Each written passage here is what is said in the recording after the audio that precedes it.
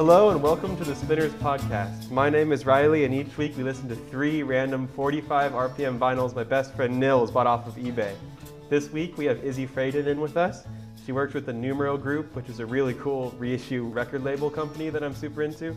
How are you doing this evening, Izzy? I'm pretty good. How are you guys? Wonderful. Thank you so much for coming on. My pleasure. Numero Group is one of the craziest and most creative record labels I've ever come across on my internet searches. How would you express the mission statement of the business? Before all else, it's storytelling, right? We're an archival label, and so much of what we do is about telling the stories and the histories of music that no one else has really done justice to or told at all. So that comes first. And then another really big point that my boss always emphasizes is our consistent aesthetic and being really visually forward and artistically forward and intentional about the way that we present the music, from our spines and our playlists and all those sorts of things. Who gets to decide on the themes of the reissue albums? It depends, and it has varied a lot in the time that I've been there. So certain releases are just sort of like one-to-one reissues of things that had existed in the past that someone, kind of like what you guys do, found on eBay or digging through a record store. People don't know the record, and we find the artist and we decide, to put it out again. And so sometimes it happens that way. Other times we sort of have these like collective ideas for compilations that almost everyone, pitches in to the sort of digging of what is going to go into that compilation. So it kind of varies case by case. And my bosses ultimately, Rob and Ken, have the final say on everything.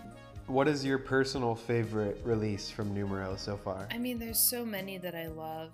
How about let's limit it to the last year, because it's too much otherwise. We just put out the Female Species record, which is really great. And last year, the Whispers record that we did, which is part of the Cabinet of Curiosities and is sort of a compilation of original lounge music that we packaged as a matchbook. That one I really love.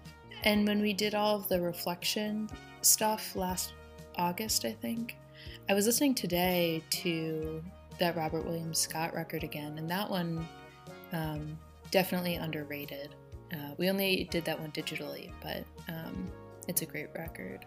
I wanted to shout out that one. Is it Louis Wayne Moody High? Louis Wayne Moody High, It's like packaged as like a fake yearbook. It's really crazy. How do you guys come up with the overarching story for your reissue albums? Well, so Moody High and Whispers are part of this line that we call the Cabinet of Curiosities. My favorite part of being at Numero is the Cabinet of Curiosities, because it's really a lot of what we do is reissuing other people's music where we're the curators, but we're not the artists. And when it comes to the Cabinet of Curiosities, we kind of get to step into the creator role a little more. Each of the releases in the cabinet is packaged in a really specific way. There's Escape from Sin City, which is like an NES game, and we commissioned a team to actually make the video game Escape from Sin City. We made it totally free and available online, escapefromsincity.com, and the music in the game is the soundtrack of the LP, done in like an 8-bit style. Then Planisphere is packaged like an actual planisphere, and it works. If you hold it up to the night sky, it will show you constellations. It's the only picture disc Numero has ever done. That's awesome. And then, yeah. And I could go on. I mean, each of the releases is really amazing, and the narrative, that really is like a marketing effort around what goes into them, but then also the signatures in Moody High and the Karl Jansky Planetary Moment for Planisphere, and some of the details that are in Numero 95 and in the Escape from Sin City video game, all of them are part of an interconnected universe that we've constructed. And there have been some zany meetings where we have gone over the details. We had to storyboard the Louis Wayne Moody High yearbook murder mystery. So we literally storyboarded the whole thing, and then we worked backwards and basically built signatures that would hint at the story in different ways and build this narrative throughout the yearbook. And then we all got like our moms and our grandmas, because none of us could write in cursive.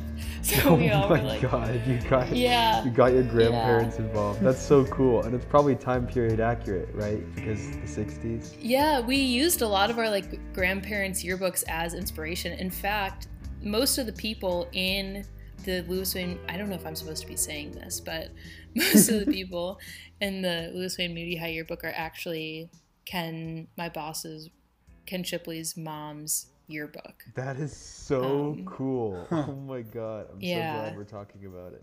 Yeah. Trade secrets. Oh, gosh.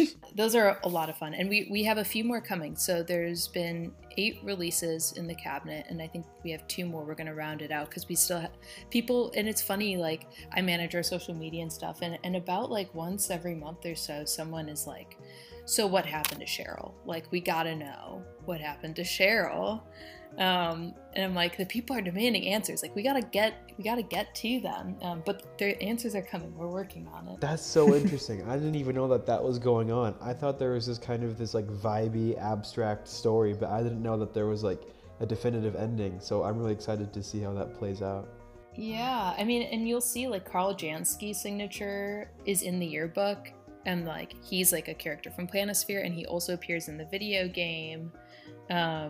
There's just like all these little interconnected bits, and it's been a lot of fun to be a part of. Man, it's such an adventure just like listening to all these different albums. I love that music can take on such a new meaning so long after it was released, and sometimes even after the people who made it have passed away. I think a theme that I've noticed in a lot of the Numero releases is like spirituality and these kind of abstract journeys into the soul, which leads me to ask you about the role of music and spirituality in your life, and how do those two things intersect? That is a big question. I'll preface it by saying I consider myself a very spiritual person, and I think that I'm definitely, and at least at Numero, I think from the conversations that I've had, a lot of my coworkers have like spiritual tendencies, but I don't think any of them like kind of practice to the same degree that I do. I think for a lot of them it's like New Age and like spirituality and divinity is sort of like a fascination more so than like a lifestyle, if that makes sense. I mean, I think music and art are inherently spiritual, because I'll get a little esoteric with you for a moment. But right, like everything is energy and vibration. This is physics, you know, and our consciousness, you know, becomes a reflection of the stimuli that we receive, and vibrates, you know, as a result of the stimuli. And music obviously carries a sonic vibration, but visual art, you know, has visual vibration and all of that. So in that way, art has this like inherent capacity to alter the vibration of your consciousness, you know, in like various astrological prescriptions and personality tests and stuff. I've often like been given the association that like music, I'm someone who's like especially sensitive to music. Obviously everyone's sensitive to music. There's just a sensitivity to it that I've always had, and I've had like numerous out-of-body experiences listening to music. Music has always, you know, been something for me that I take, you know, in a very spiritual, I consume it in a way that I at least attempt to make very spiritual, very holy. So yeah, I don't know if that answers your question. No, that was a beautifully worded response. Oh my God, I think some of the things you said there were so mind-blowing. I love that. Yeah, I love the connecting the vibrations to music. That's a gorgeous, sentiment. Yeah, and I think like, I'll say too that I think like the best art and the best music is the stuff that raises your vibrational energy, that raises your awareness and your consciousness. And I think like as a consumer, that's what I'm always looking for. And that's like also why like I don't think there's such thing as like objective good music necessarily, but I do think there is something objective about art that can objectively raise consciousness, you know? Like you can like it or not like it, but like great art is great when it is able to like raise the collective consciousness in some way. Me and you, or, you know, a bunch of people can point to the same thing, and it like creates this internal feeling of like, me too, you know, like I relate, I connect to this. And that is, I think, like, not to be too lofty, but like the ultimate endeavor of art itself. Hell you know? yeah. Oh, There it is. Oh, you boys have got me crazy. Beautiful. All of this leads me to asking you about Van Morrison, because I know you and I are both deeply in love with the 1968 record Astral Weeks. Already some of the things in this conversation that we've touched upon I think are relevant to this album. I heard about it kind of all at once, like it started popping up in different places in my life, and I'm like, okay, fine, I guess I'll listen to it. And I listened to it, and it really was one of those albums that changed the way I looked at everything, and it really felt like it came to me at an important moment in my life. And I have a feeling it probably had a similar effect with you. So I'd love to hear your story about when you first heard it and what it means to you. Can we just have like a little summary of what like the genre of the album is, what themes it tackles, that kind of thing? Okay, well, Van Morrison was kind of in like a early not classic rock, before that, kind of like folk rock band called Them. And then he went out solo and he made this album. He always kind of had a weird relationship with producers, but he made this like folk album with some pop songs, and it did kind of well. So his second solo album was Astral Weeks, and it came out in 1968. And it's this insane kind of folk jazz, I guess lounge in some ways record, where a lot of it is kind of like this backing jazz band with like jazz stand-up bass, like bass is a really big part of it, and strings, orchestral inspiration. And then the lyrics are these just weird kind of spur-of-the-moment improvisations, kind of like scatting at some points.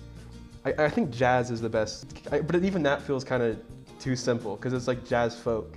The themes are hard to describe because a lot of the images are kind of just impressionistic and random, at first at least. I think of it as kind of cosmic cycles in dealing with the past and the future.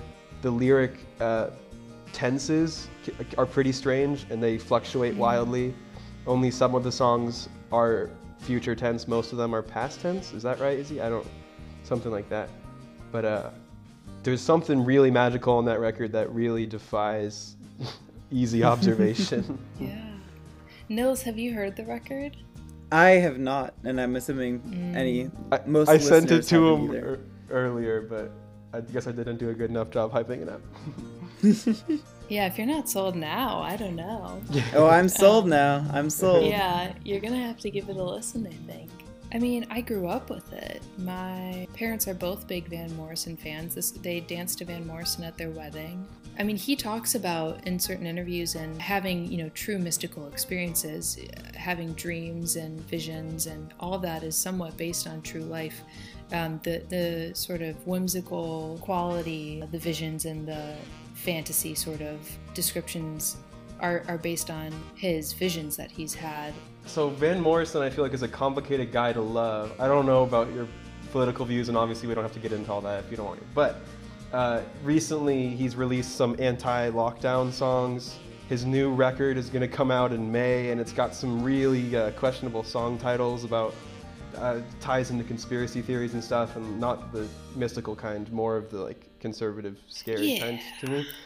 So I'm interested in how you can go from this guy who in the 60s was singing about beautiful spiritual enlightenment is now singing about Facebook conspiracy theories. What do you think, how do you think that can happen to an artist? And do they close their connection to the divine? Like, how does that work?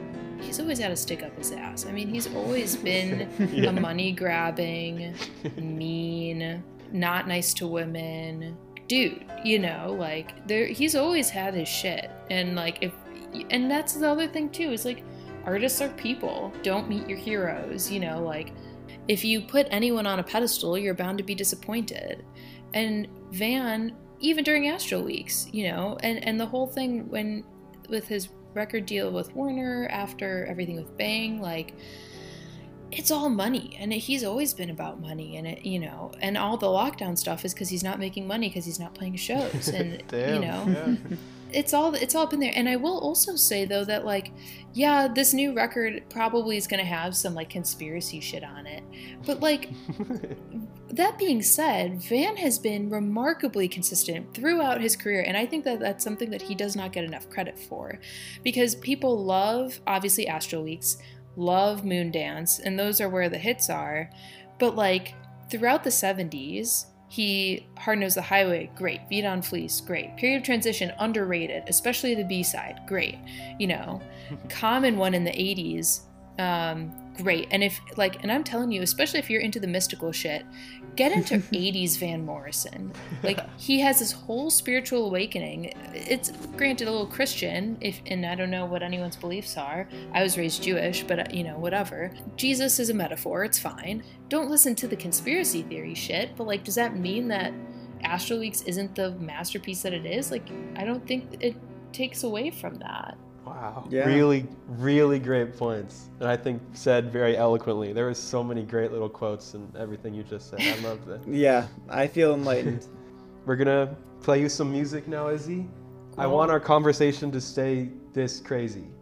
All right. It's gonna stay this crazy just now about some music, and we'll see where else it brings us. Amazing. All right, so our first song is Drusilla Penny by the Carpenters. Ooh, I like those guys. Guy and girl. Any crazy spiritual stuff you can bring in here is welcome. I'm all for it. You've come to the right place.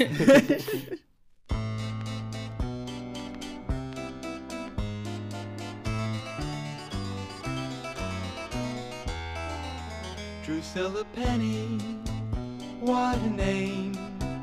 Are you sure you didn't make it up yourself? You're very pretty, yes you are.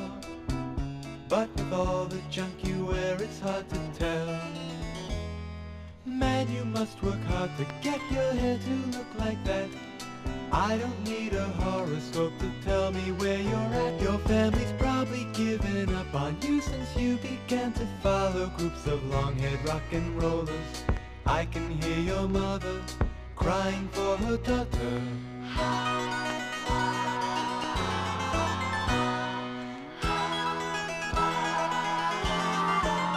Drusilla Penny, what a girl. Where's the purpose to the crazy life you lead? It doesn't matter, after all. You're so sure that instant love is all you need.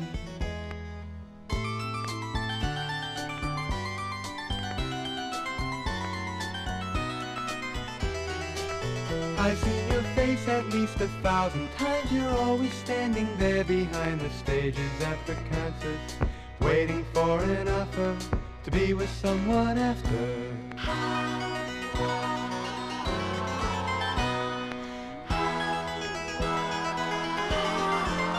Drusilla Penny, how's your head?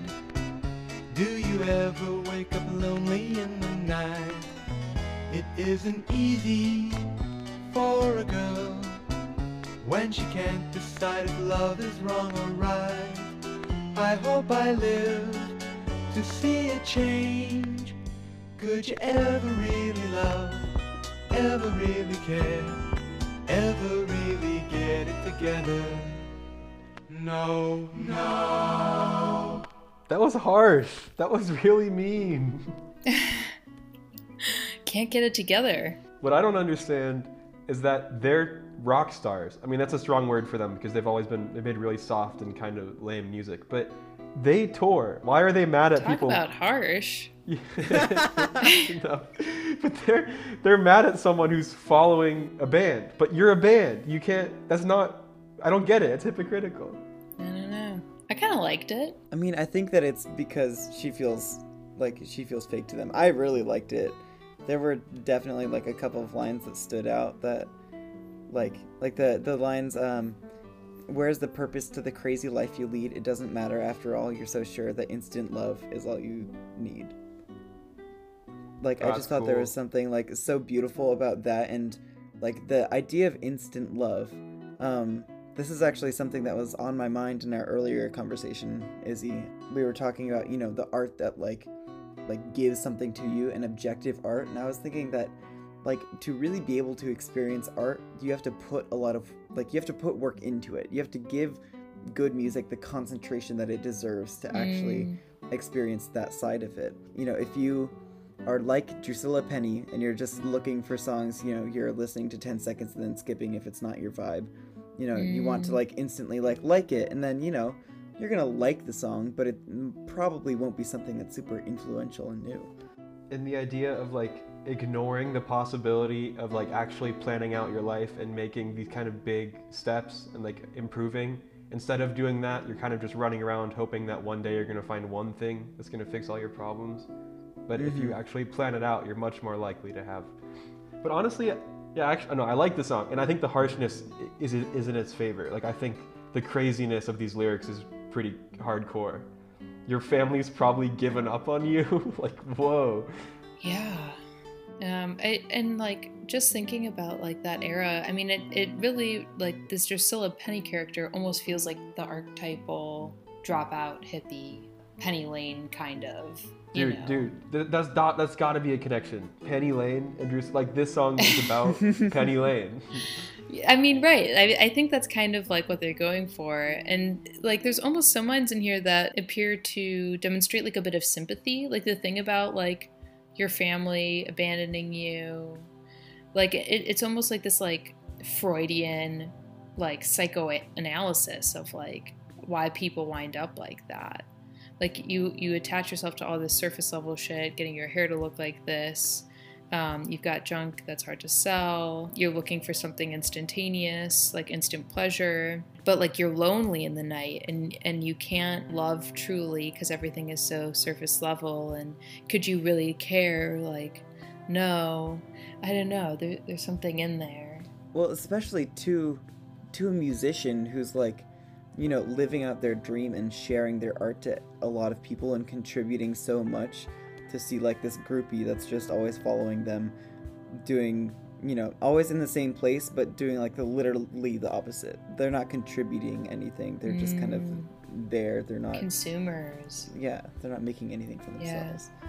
But it's just like this obsessive consumer that, you know, that's not really who people make art for. It's not the person that's going to show up at every concert, right? Okay, that's a total valid read, and I think what you're saying makes a lot of sense. I do want to bring up, the Carpenters are the most middle of the road, bandwagon jumping pop group. I think, like, my mom always laughed at them whenever, because I was like, I would, you know, dig up the old stuff and I would bring up the Carpenters, and she thought it was just so like silly, and it is really silly. Like, they kind of just do these like novelty versions of like other genres. Like this is like such a little Beatles pastiche and all that stuff. And it's just like, it's so funny for me, for this square Richard Carpenter to be calling out this hippie chick. And it's like, wait a minute, you're not this like high and mighty artist, man. Everything you said is really true and beautiful, but I don't think of Richard as that kind of like altruistic, that's a really funny giving point. rock star. Yeah. Do you think he recognizes that? That's so interesting, because I mean, I never thought about it, but like the way that he's taking such a hard stance in this song is like really, like he has to have an opinion. Like that means he's definitely thought about it if he has these thoughts on his mind. Yeah, it makes you wonder, like, in the dark of night, does he get lonely? And does he feel like, I'm no better than Drusilla? Whoa. You know? Yeah, the song's about himself, but he has to project it on somebody else. Totally. That's a really interesting idea.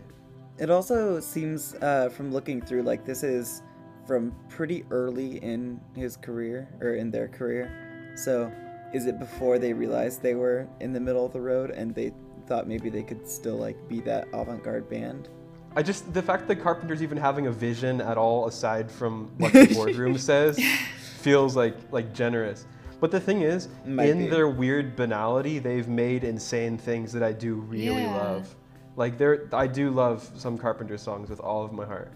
It's also funny, I mentioned at the beginning that Female Species record, but Karen Carpenter was like a part of Female Species at the beginning. No way, I did when they not were a know high that. school band, yeah.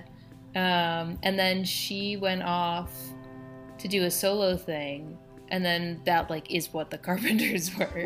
Wait, Izzy, that's huge news. Oh Dude, my yeah. God. It's pretty wild. That's a really good call. I did not know that. Also, I don't know, there's that video going around, just like related Carpenter things, the other day of Karen Carpenter drumming when she was like 17 or something. And she's just like doing these like insane drum fills. And you're like... And of course, the young lady on the drums is Karen, his younger sister.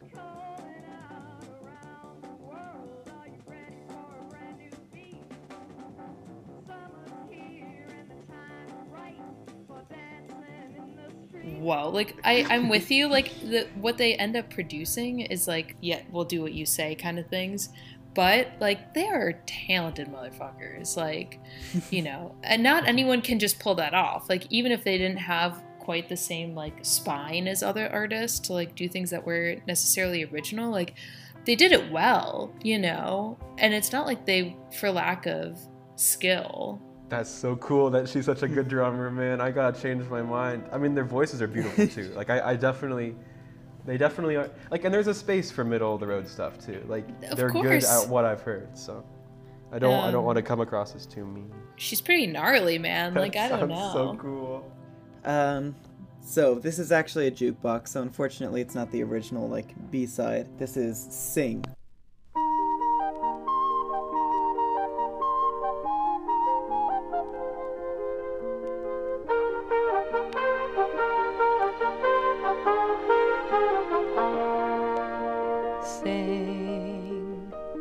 Sing a song, sing out loud, sing out strong, sing of good things, not bad,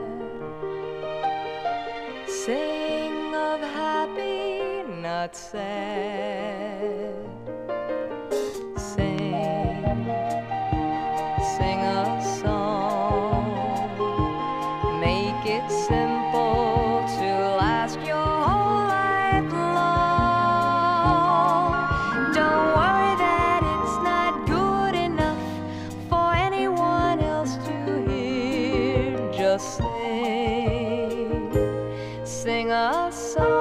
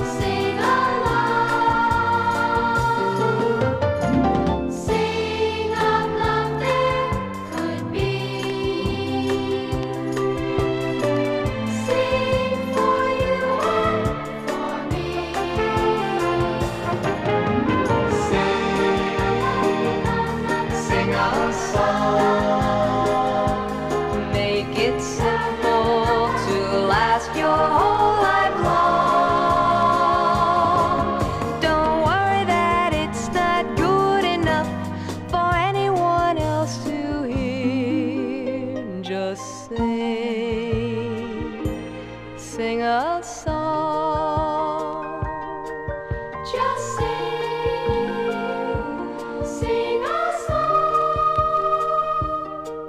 Just sing a song.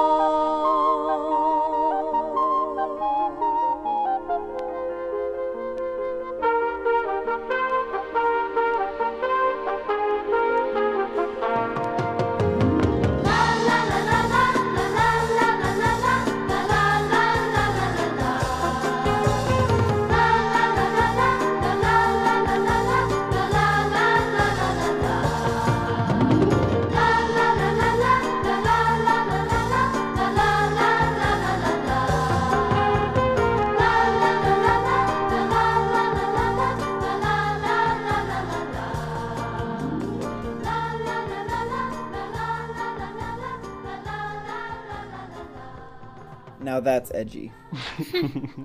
I liked it. I'm trying to think about how this plays into everything we were talking about. Because I love the general idea of it.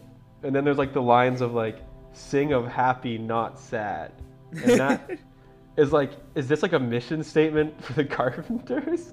Like that kind of thing? I was thinking that. I don't know if you guys saw this also, but the song was written by Joe Raposo, who was like a frequent composer for Sesame Street, which just makes way too much sense. Yeah. And that A&M didn't want it to come out as a single, but Richard was like, this is gonna be it. Like, this is gonna be huge. And then it hit number 3 on the Billboard Hot 100. Richard was right. Richard was right. There's something about the Sesame Street thing is beautiful because obviously, like, it's such a noble show. Like, the creation of Sesame Street is so beautiful to me.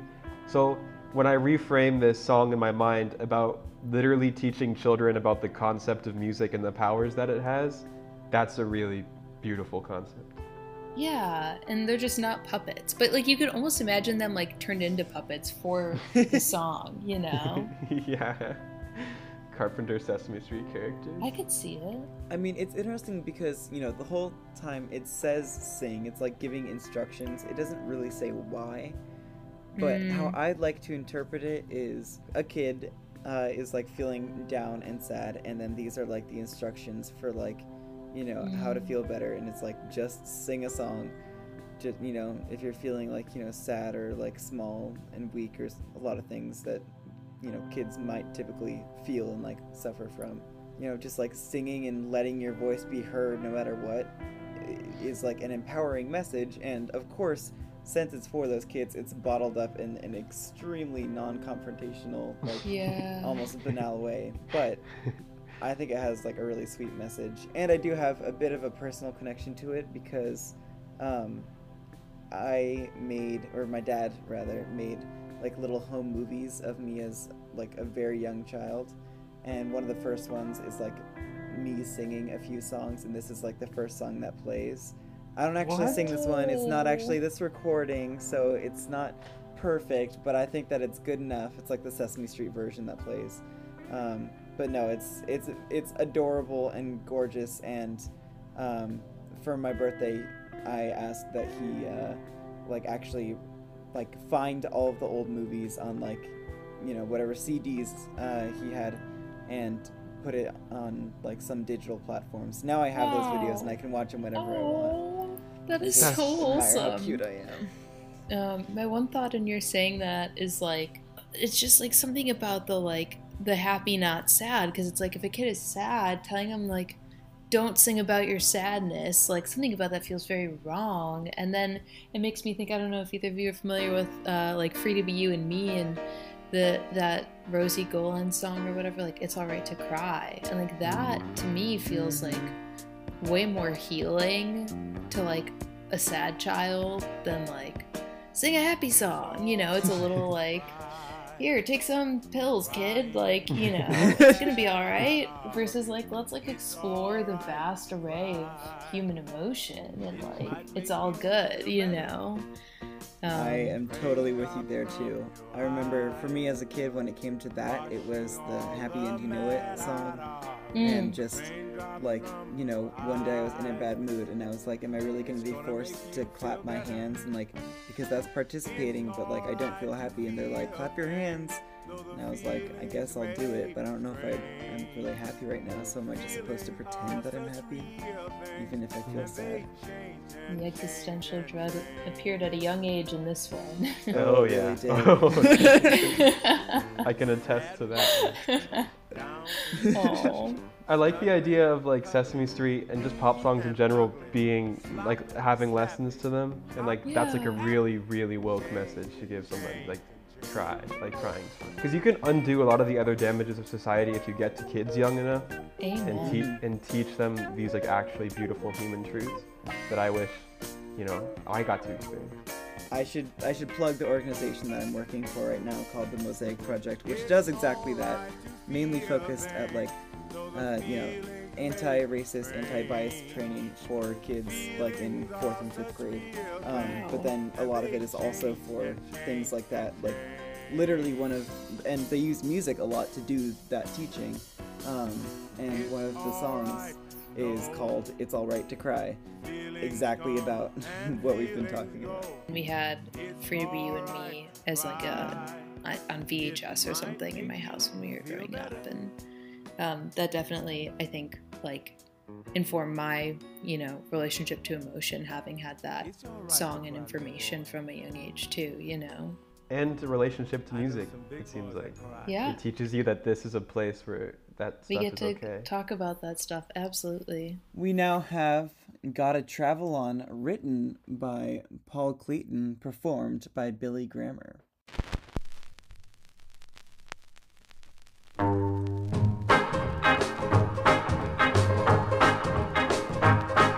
I've played around and played around this old town too long. Summer's almost gone, yes, winter's coming on.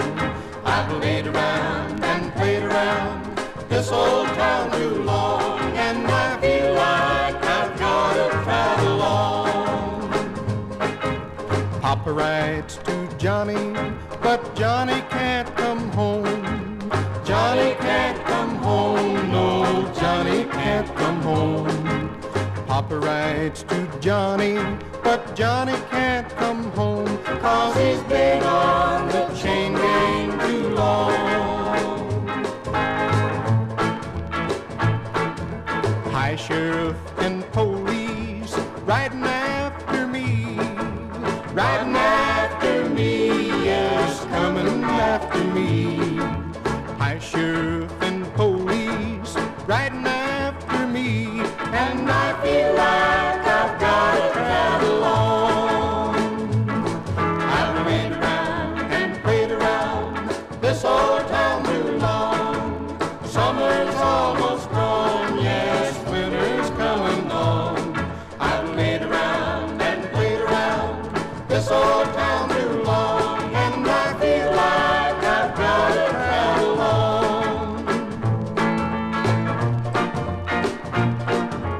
Wanna see my honey, wanna see her bad, wanna see her bad, oh, wanna see her bad. Wanna see my honey, wanna see her bad. She's the best gal this poor boy ever had. I've played around and played around this old town too long. Summer's almost gone, yes, winter's coming on. I've played around and played around this old town too long, and I feel like I've gotta travel on, travel on, travel on, travel on. It seems like there are multiple plots going on at once in these lyrics. Multi-dimensional space travel. Oh yeah. I like that idea. That's where I feel like it's either disjointed or it's like it's supposed to be with the travel on kind of theme, just little vignettes into different lives, and I'm not really sure which it is. Yeah, in the beginning I was immediately endeared to the narrator, like the very first line. I love the terminology of things ending and all of that stuff. I'm such a sucker for like the heavy emotional stuff like that. So I was really invested in this one singular guy that I kind of made up in my mind. And then they started kind of going on these different little pieces of information that didn't all add up to me. So I like your idea of vignettes now. And you're right, they're all bound together by the theme of moving. So I'm curious because I'm looking at the lyrics and I'm not... I think it could be the same. It could just be Johnny. So Johnny's in the chain gang, but he's also Yeah. being chased by cops, but he also is trying to go to see his woman. Well, that's the thing. It's like he was in the chain gang too long, so he's got to travel on. So he travels, but that means that he had to like somehow escape the chain gang. And so now the police are running after him. They're coming for him because he escaped the chain gang. He's got to travel. And he's traveling and he wants to go home because that's where his honey is. Where does Papa come in? That's just to establish that there are people missing him. Yeah. He's probably That's the same interesting. place his honey is. Yeah, I didn't consider that Johnny was like the third person of the main character. That does make it a lot more cohesive. So I appreciate the plot a lot more now. Yeah, there's some interesting narrational, changes where because it's I, but then maybe Johnny is I, and the course is being from a different point of view. because that's the only way that this whole Papa section can fit into the rest of it, and the rest of it is like, you know, in first person about him, so that does make the most sense, I think. That kind of stuff is so cool to me, and I think about that a lot with the idea of like every time you restart a song, you restart the story. All the people are alive again, and they're all in the beginning. And that's how it is with all storytelling mediums, but I'm just most partial to the song. Yeah, I mean, and that's what is like one of the most, I think, like incredible pieces of genius in Astral Weeks, is that it opens with the title track and it's all about to be born again, and like the record was literally intended to flow in such a way where it ends and then it's literally the cycle of rebirth. Like you flip it over back to side A and life begins anew once again. Because that last song is so concerned with death and the oncoming of death. Oh, that's really cool. That's a really good way of looking at it. Yeah, I didn't come up with that, by the way. It's a good observation. Do you guys know I Fought the Law by the country Bobby Fullerton 4 and then covered by The Clash later? Yeah, of course. That the lyrics I think are pretty similar to this one. Mm-hmm. And that one, the line that always stuck out with me of that song was she said, "She's the best baby that I ever had." And in this one, it's "She's the best girl this poor boy ever had." So I definitely think, and that one's also obviously about fighting the law, and so is this one. So I think there's some companionship here. Yeah. All right. So this is Chasing a Dream, written by Dick Flood, performed again by Billy Graham.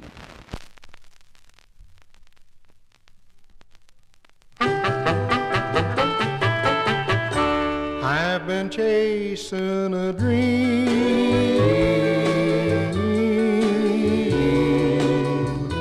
loving only you.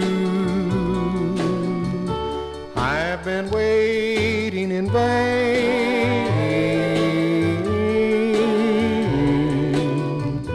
waiting just for you.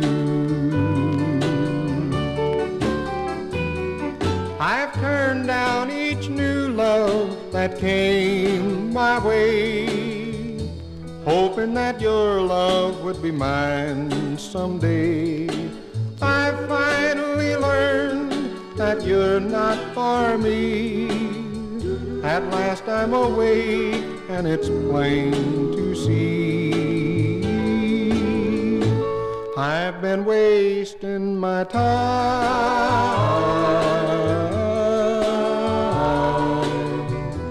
wanting only you. I've been chasing a dream,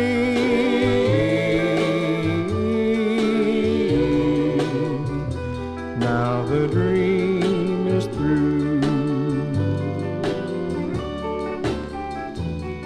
I've turned down each new love that came my way, hoping that your love would be mine someday. I finally learned that you're not for me. At last I'm awake and it's plain to see. I've been wasting my time,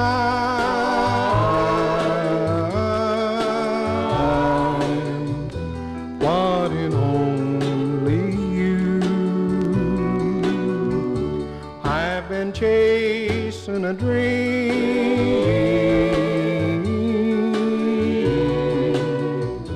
now the dream is through. That was refreshingly honest, because usually they don't admit that they don't have a chance with these things, but this one he's very aware. Yeah, it's pretty heartbreaking. It's interesting. It's definitely got me thinking about like what does it really mean to be a dream? He makes it clear that it turns out that they're not actually right for each other. And you know, when you think about dreams, like you can dream about things that in the dream feel great because your, you know, subconscious or whatever's at work when you're dreaming can ignore a lot of blatant factors, but in the dream it can feel like it's great when in real life like that would never be feasible. Let him be heartbroken. I don't know. Yeah. The sunk cost thing, like the idea of if I keep spending more time on this, I have to because I've already spent so much time. When you're in a place of pain, there's two real solutions. It's like you can either give up on this girl or they'll get together. And giving up on the girl will end the pain. It's just in a different way. And people are so focused on this idea of like, I've got to be victorious in quotes here. Like it becomes this idea of like winning and conquering. But this is a beautiful, like solemn recognition of like, I'm going to resolve this problem by letting it be, which is really, it sounds like all he can do in the situation, because if they don't like you, they don't like you. You test it out and it doesn't work and you let go. And it almost didn't feel to me like they were trying something and it didn't work out. It was that like, he thought it was just a thing in time, and that he just wasted all this time waiting. Yeah, you never hear that idea of through. Like we hear a lot of songs like this, obviously, and we were talking before the show about like the genre of country just dominating every song we listen to. But this one felt like uniquely different in that way. Like, and usually there's not even a resolution to it, which I think about songwriting in terms of like trying to appeal to the largest audience and things like that. And you're trying to appeal to this vague audience of like desire. Like people will buy the song, they will relate to it because there's open desire. But this one is in some ways a little bit harder to sell because there's also resolution, which might be harder to relate to for some people. Yeah, most people don't have a healthy relationship with that. Which is so interesting because then it's like pop music is going to reflect whatever the status quo is in some ways, because that's the easiest way to connect to people. So it'll kind of carry forward this narrative of unhealthy relationships and obsessions and things like that. Dude, totally. That's what the good outskirts art is for, that kind of thing, you know. All right, I know Riley's hyped for this one because we cheated a little bit, but What do we got? no one will have to know. This is The Wanderer by Oh, Dion. yeah. I love this guy.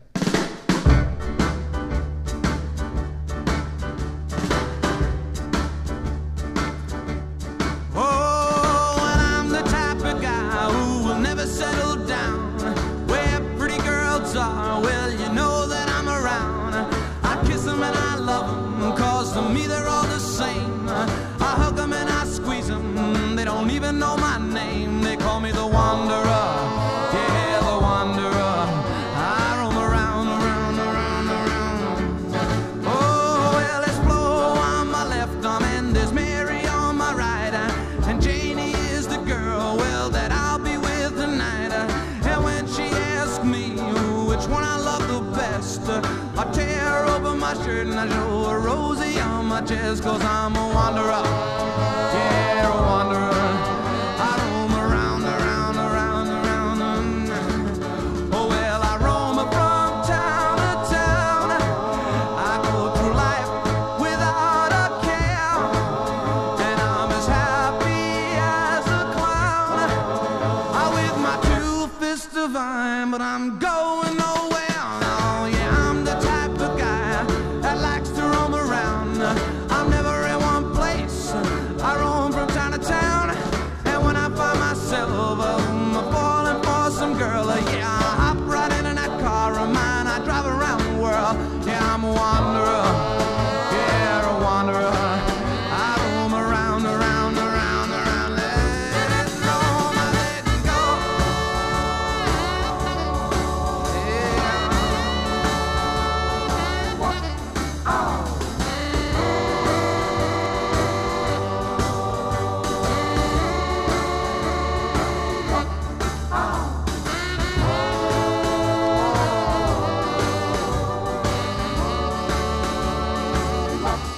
Oh, yeah, I'm the type of guy that likes to roam around. I'm never in one place. I roam from town to town, and when I find myself falling for some girl, I hop right into that car of mine, drive around the world, cause I'm a wanderer.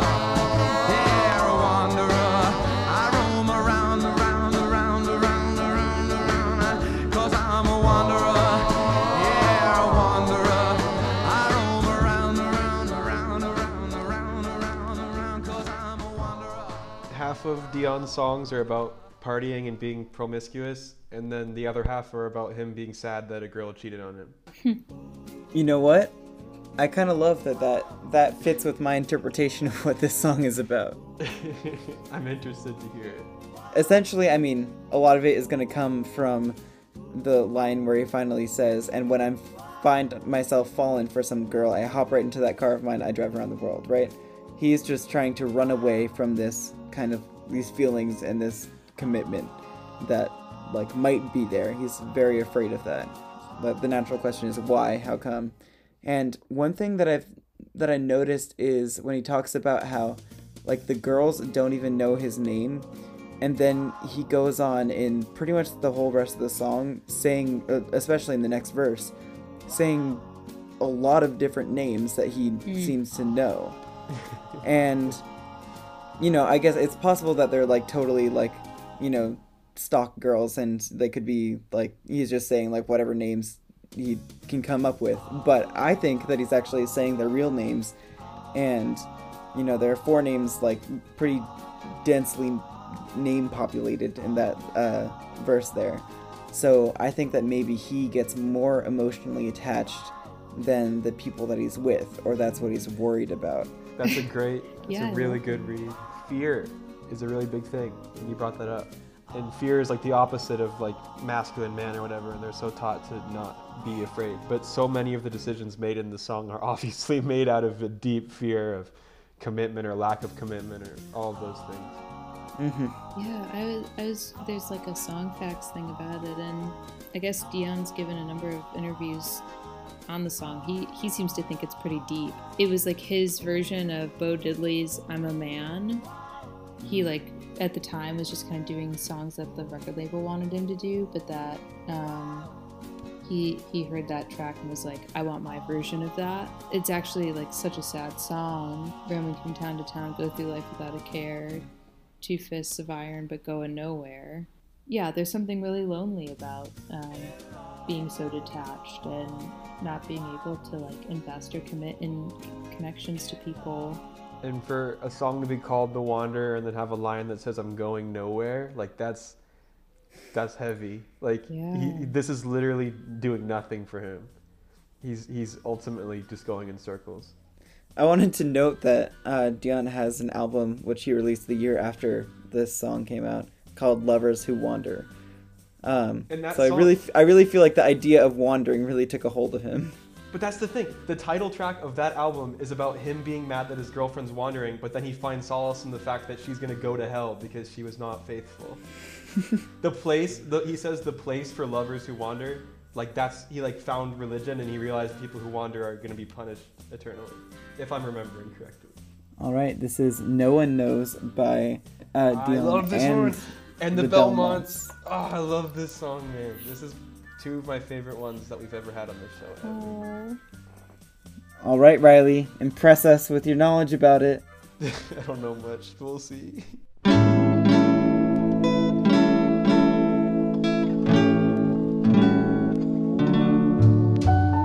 No one knows what I go through, and the tears I cry for you.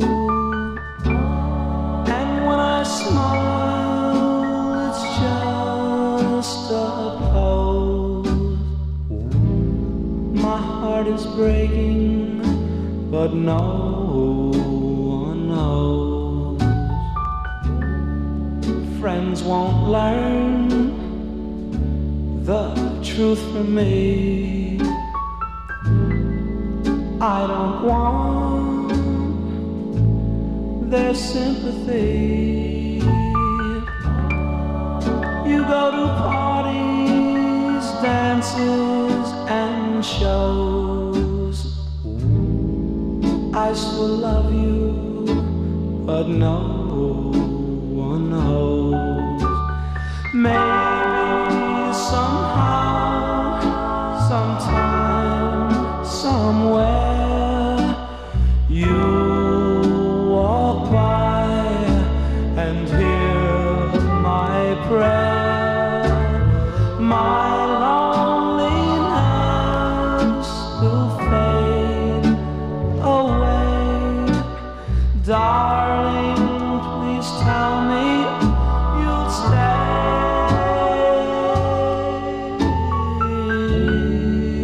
But if you should pass me by, I'll be hurt, but I won't cry. And though my love for you still grows, I feel it's better if no one knows.